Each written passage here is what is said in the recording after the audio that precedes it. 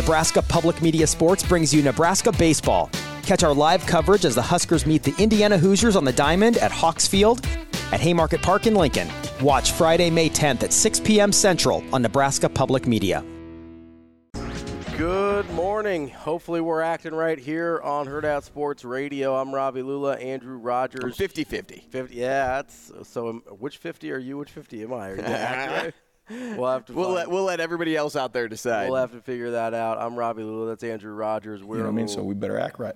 We are live on AM 590 ESPN Omaha, as well as ESPN Tri-Cities in Central Nebraska. Shout out to all our Central Nebraska peeps out there.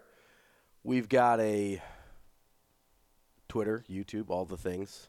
All of the internet things that you can think of that are, age appropriate. You can find us there. That are in a reasonable realm. Yeah, what's the SFW, Safe for Work places on the internet. That's where you can find us. If you wonder what Andrew and I do before we're on the air, so yesterday we were trying to recall from memory, pretty well, I might add, the 2011 Texas Rangers for obvious reasons. It's the last Rangers. I had an advantage. Yeah, because the Cardinals played against them. So I knew 5 off the rip. Yep. And then, so we were, Rangers made their first World Series since 2011. So obviously we have to, just try and remember, just name random baseball players from that Texas Rangers team. This morning, Andrew, we're sitting down and he goes, you know how bad that 2013 NFL draft was? And so he starts reading names, and for some reason I was like, it'd be fun for me to just see if I can start rattling off the colleges. Yeah, positions in colleges from where all these guys were from, and I was killing it, by the way. That I can attest. So that's what the off hours of the show looks like. We're like those two old guys that just sit around naming 90s baseball players, and we go, oh, yeah, he was good. He was good. That's basically what happens in the breaks, which personally I love. That's just sitting around naming old sports things is one of my favorite pastimes. Sometime or someday at least, we're going to have to come in and do the Immaculate Grid because you've been talking about it for a while now, and that would fit right into what we do in the morning. It does, yeah. They're tricky though. They're pretty. Some of them are pretty tough. They're time consuming for sure, but if we gave ourselves 10 minutes or something like that, we could probably get it done. The other thing we could do is one of us could do it before the show to get a score and give ourselves a time limit, and then the other person can do it live and try and figure out if they can beat the score. Ooh, maybe we have a new game for Friday. Okay. Maybe we have a new game for Friday. Let's type this down because we will forget about it. We will 100% forget about it. We're a little bit like goldfish there. Coming up on the show today, we've got a great program lined up for you. We've got our guy, Brian Christopherson, at 8 a.m. from Husker. Oh, my gosh, yes. Yes. Husker 24/7. That was a weird clip. I don't know if I like that, Shane. We've got Andy Kendi from KETV at 8:30. New guest this morning at 8:45, Andy Clausen from the WTL podcast. It's a betting podcast. We'll talk about some Nebraska and Big Ten betting with Andy there. And then the entire 9 o'clock hour, special treat for you today, the entire 9 o'clock hour, our very own Avery Howard will be in studio. Avery. Talking sports mostly, but also we're going to play the Guess Who game, which I am excited about. So let me explain to you what I was trying to explain over text. You texted this to me, and I was like, I'm sure it's not as complicated as it sounds, but when you said that, my mind felt like the first time I watched Interstellar, and I was like, what's happening? So you came in with a celebrity or an athlete or somebody today, right? Yeah. So you have somebody on the brain. You don't share that, okay? I'm not going to tell you. So Shane, Avery, and I will try to guess your person. Okay. But we have to alternate asking questions. Okay. So if I go first, I would say, is it a male? You don't say yes or no. Like at the time, you'll say yes or no. If you say yes, then I have to guess a random athlete or celebrity that's a male. Okay? And I would say Taylor. Keep going, Shane. That's not on my brain. Devontae? No. Kenny. Yes, Kenny Pickett. That's who it was. And you would say no, unless it was Kenny Pickett out of the crazy circumstance, and you'd say, oh, my gosh, what just happened? So then Shane would go. Yeah. So he knows he's a male. Yep. So Shane's not asking that question too. Shane's now going to ask, is he an athlete? You'd say no. So it's a group effort here. Right. Okay. But you have to remember everybody's, but whoever gets it right gets a point, or we're going to play for people that call in because we have UNO hockey tickets to give away today against Ohio State on Friday. That's a big matchup. So when are we playing the game, just so we can let people know? 9:30. 9:30 is the game. So if you want to play, you'll call in. You'll attach yourself to a personality on the show, whether that's Avery, Ravi, myself, or Shane. Whoever's giving the clue you can't obviously Choose. be with. Yeah. But if that say Ravi wins for my prompt, then you win out there. So you're betting on one of us. Correct. Okay. So it sounded a lot more It complicated did. over It did. text. If Shane's world's any indication, I don't know if anybody will be betting on Shane, but Don't blame Shane. it's also, it might just, it's not named an Adam Sandler movie, so he might be okay.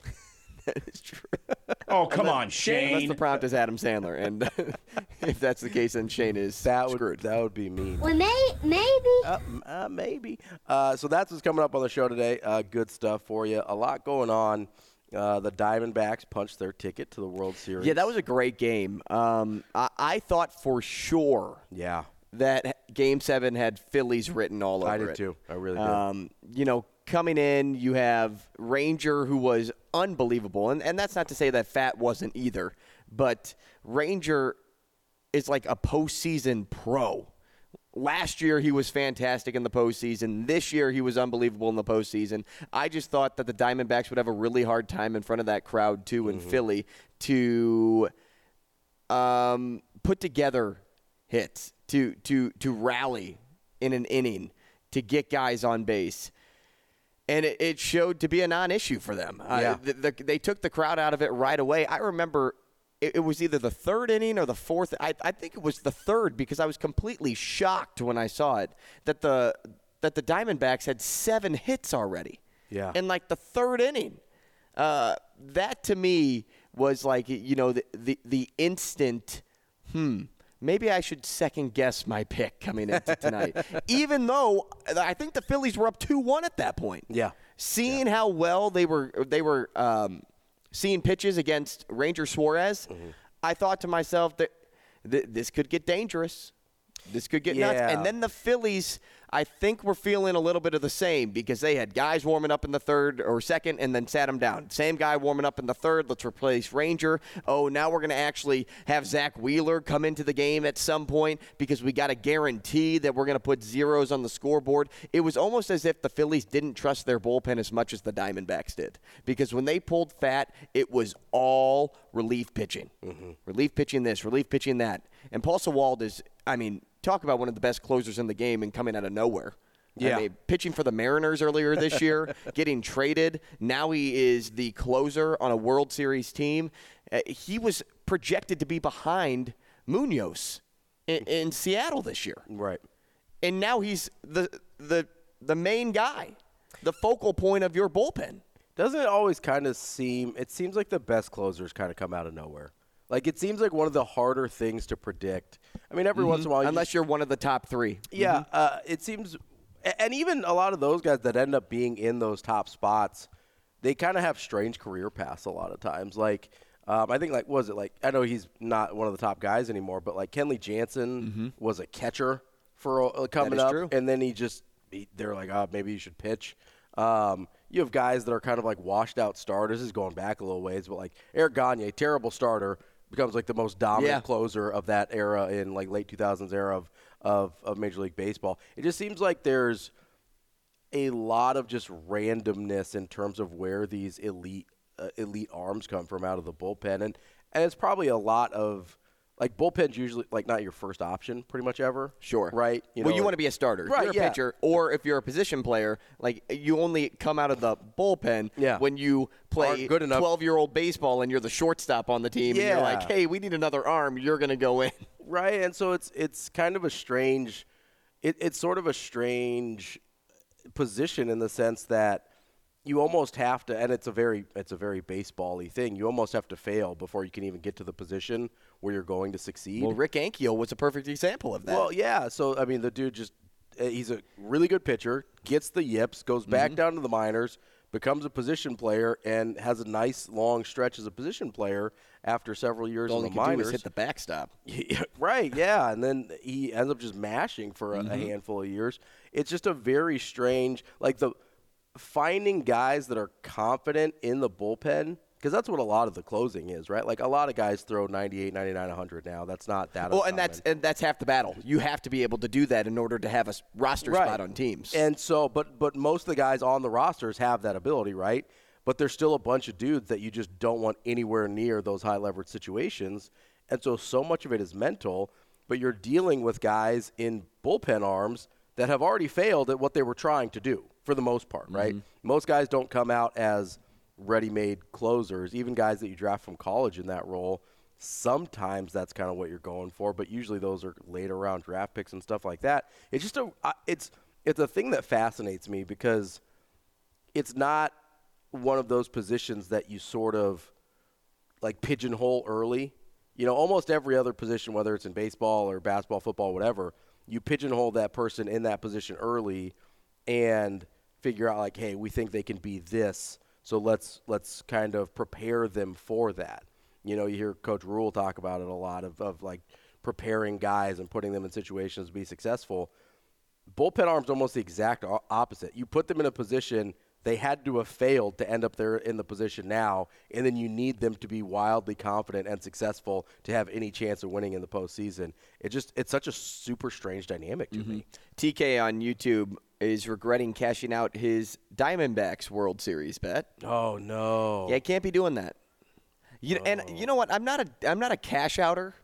If that doesn't shock a lot of people. No, you're riding with it. Yeah, hands down. And I don't really get a lot of bets out there that have cash outs. Okay. Because the bets that I do or place are so wild and insane. But you're winning. That if I parlay 3 guys to score goals in a hockey game, well, it's so rare that this guy's going to score a goal in a hockey game that they're not going to offer a cash out because the odds of that happening already is like 12%, like 15%. Yeah.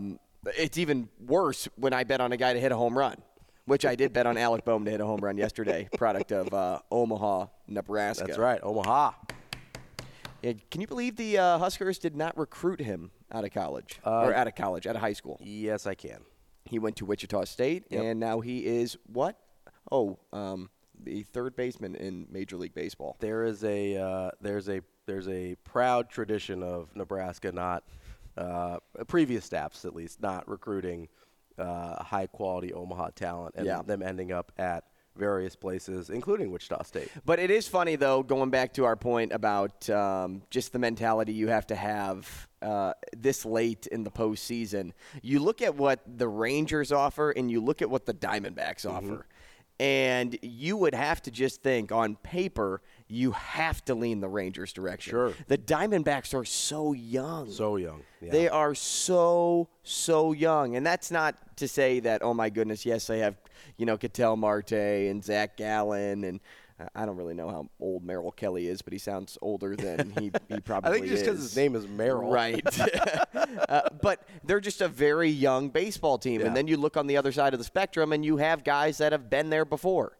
You have Nathan Eovaldi. Yeah. You have Max Scherzer. You have Corey Seager.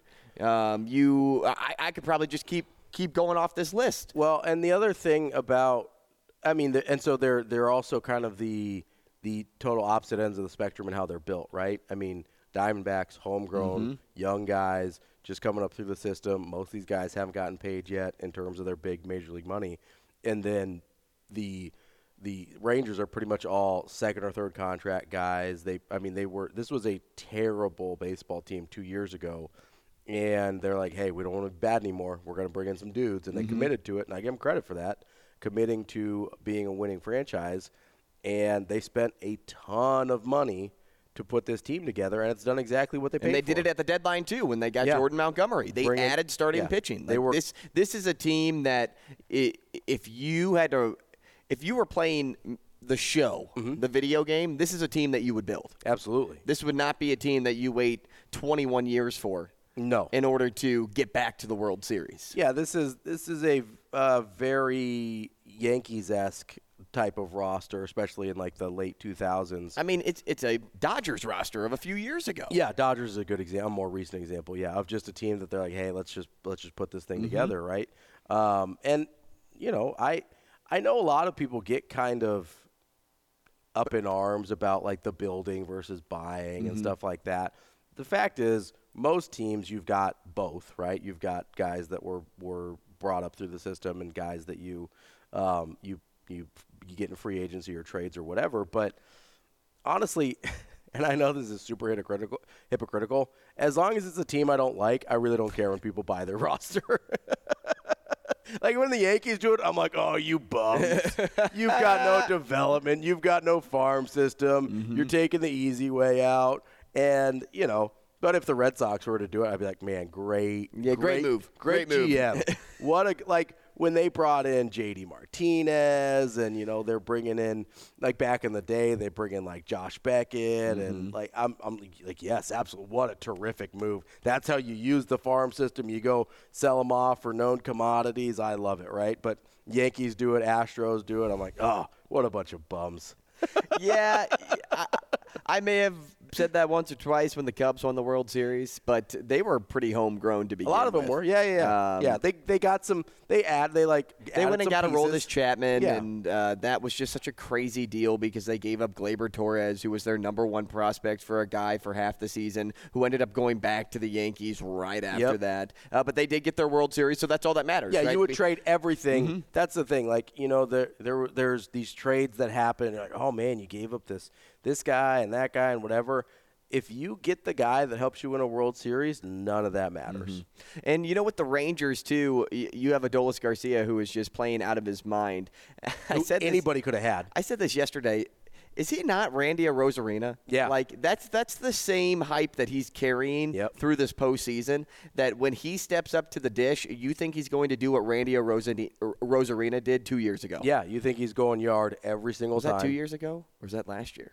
Good Lord. Everything runs together at this point. I would say time has no meaning to me anymore. I think it was 2 years ago, but I could be wrong. Oh, I should have looked that up ahead of time. It's all right. But no, Adolis Garcia, 2019, DFA'd by the Cardinals. 2020, DFA'd by the Rangers. By the Rangers, yeah. And then picked up again. And everybody let him go. Everybody's just like, no, we're cool here. And then he comes back. The waiver system in baseball is so strange because you see these guys that you would think, hey, everybody would want that guy. I mean, this is, again, a long time ago, but there was a point where the Red Sox waived Manny Ramirez at one point, and no one picked him up.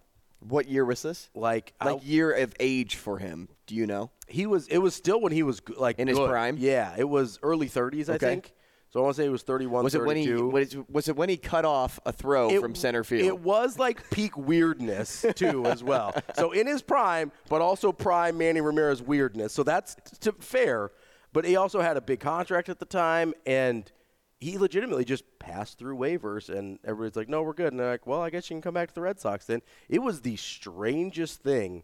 I think they were trying to create – not roster space, but they wanted to clear some money off the books to sign somebody else. But it was a bizarre time. Manny Ramirez not only killed my childhood in Boston, but he also killed it in Los Angeles.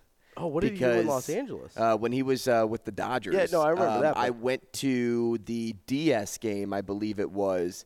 Oh, I'd have to look up what year, but it was the year that Matt Holliday missed the fly ball that could have sealed the win for the Cardinals. Do you remember that when he got hit close to the no-no square? Was that what it was? I don't remember. He tried to basket catch it and just completely blundered it, right? Yeah, okay. Man. I mean, there's I believe the Dodgers came back and won that game. I'm trying to think back into the long-term memory storage unit of my brain, but I can't think of it exactly. But I'm pretty sure it was somewhere around like the 2014 2012, 20. So he was in 2014. He was in L.A. from 08 to 10. Okay, so then it was way before. It was probably then Yeah. like 9 or something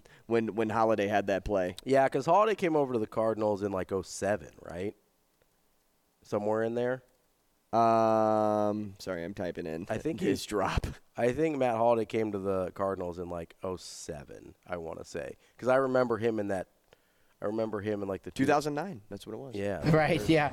But yeah, Manny Ramirez that was a weird dude. Mm-hmm. NLDS Game 2, 2009. I was at the game. I could tell you like where I was seated too in Busch Stadium, but I couldn't tell you the inning, or I couldn't even get back to that date. When did you say? Oh, you were asking when Holiday came over. It was about that time because he was in Colorado, and was he an Oakland guy too? Holiday, yeah, he was Oakland first, I believe. I think he started in Oakland, then Colorado, then St. Louis. He went Colorado, then Oakland, okay. then St. Louis. Okay. So he came over in 2009. But Matt Holiday was really good for the Cardinals. Yes. Won a World Series with the team. Yeah. No, he was very Had good. a lot of good seasons, 2010 through 12, and then 15, I think he was an all-star. So he had a lot of great his most productive seasons came with the St. Louis Cardinals. Yeah, so they, just to land the plane on the Manny Ramirez thing, they waived him in 2008, which was he was mid-30s, but he was still pretty productive at that point. And then they ended up trading him later that year. But, yeah, Manny Ramirez got waived just outright, and everybody's like, no, we're cool. Like, the waiver system in baseball is totally nuts. Hey, we're fine. It's a very strange. I mean, guys get like Rule 5 draft. Like Johan Santana, who was one of the best pitchers in like the mid to late 2000s, was like a Rule 5 draft pickup because nobody protected him. Baseball's wild. It is wild. The places that you find stars is insane. Coming up next, what do we want to talk about next? We got some things. The Michigan thing keeps getting weirder. How about let's tease this, the newest piece of information, which may be even the craziest piece of information. Also, Arch Manning might not be good. We'll do that and more coming up next. Are you feeling good? You feeling okay? What are your vibes? We will be back.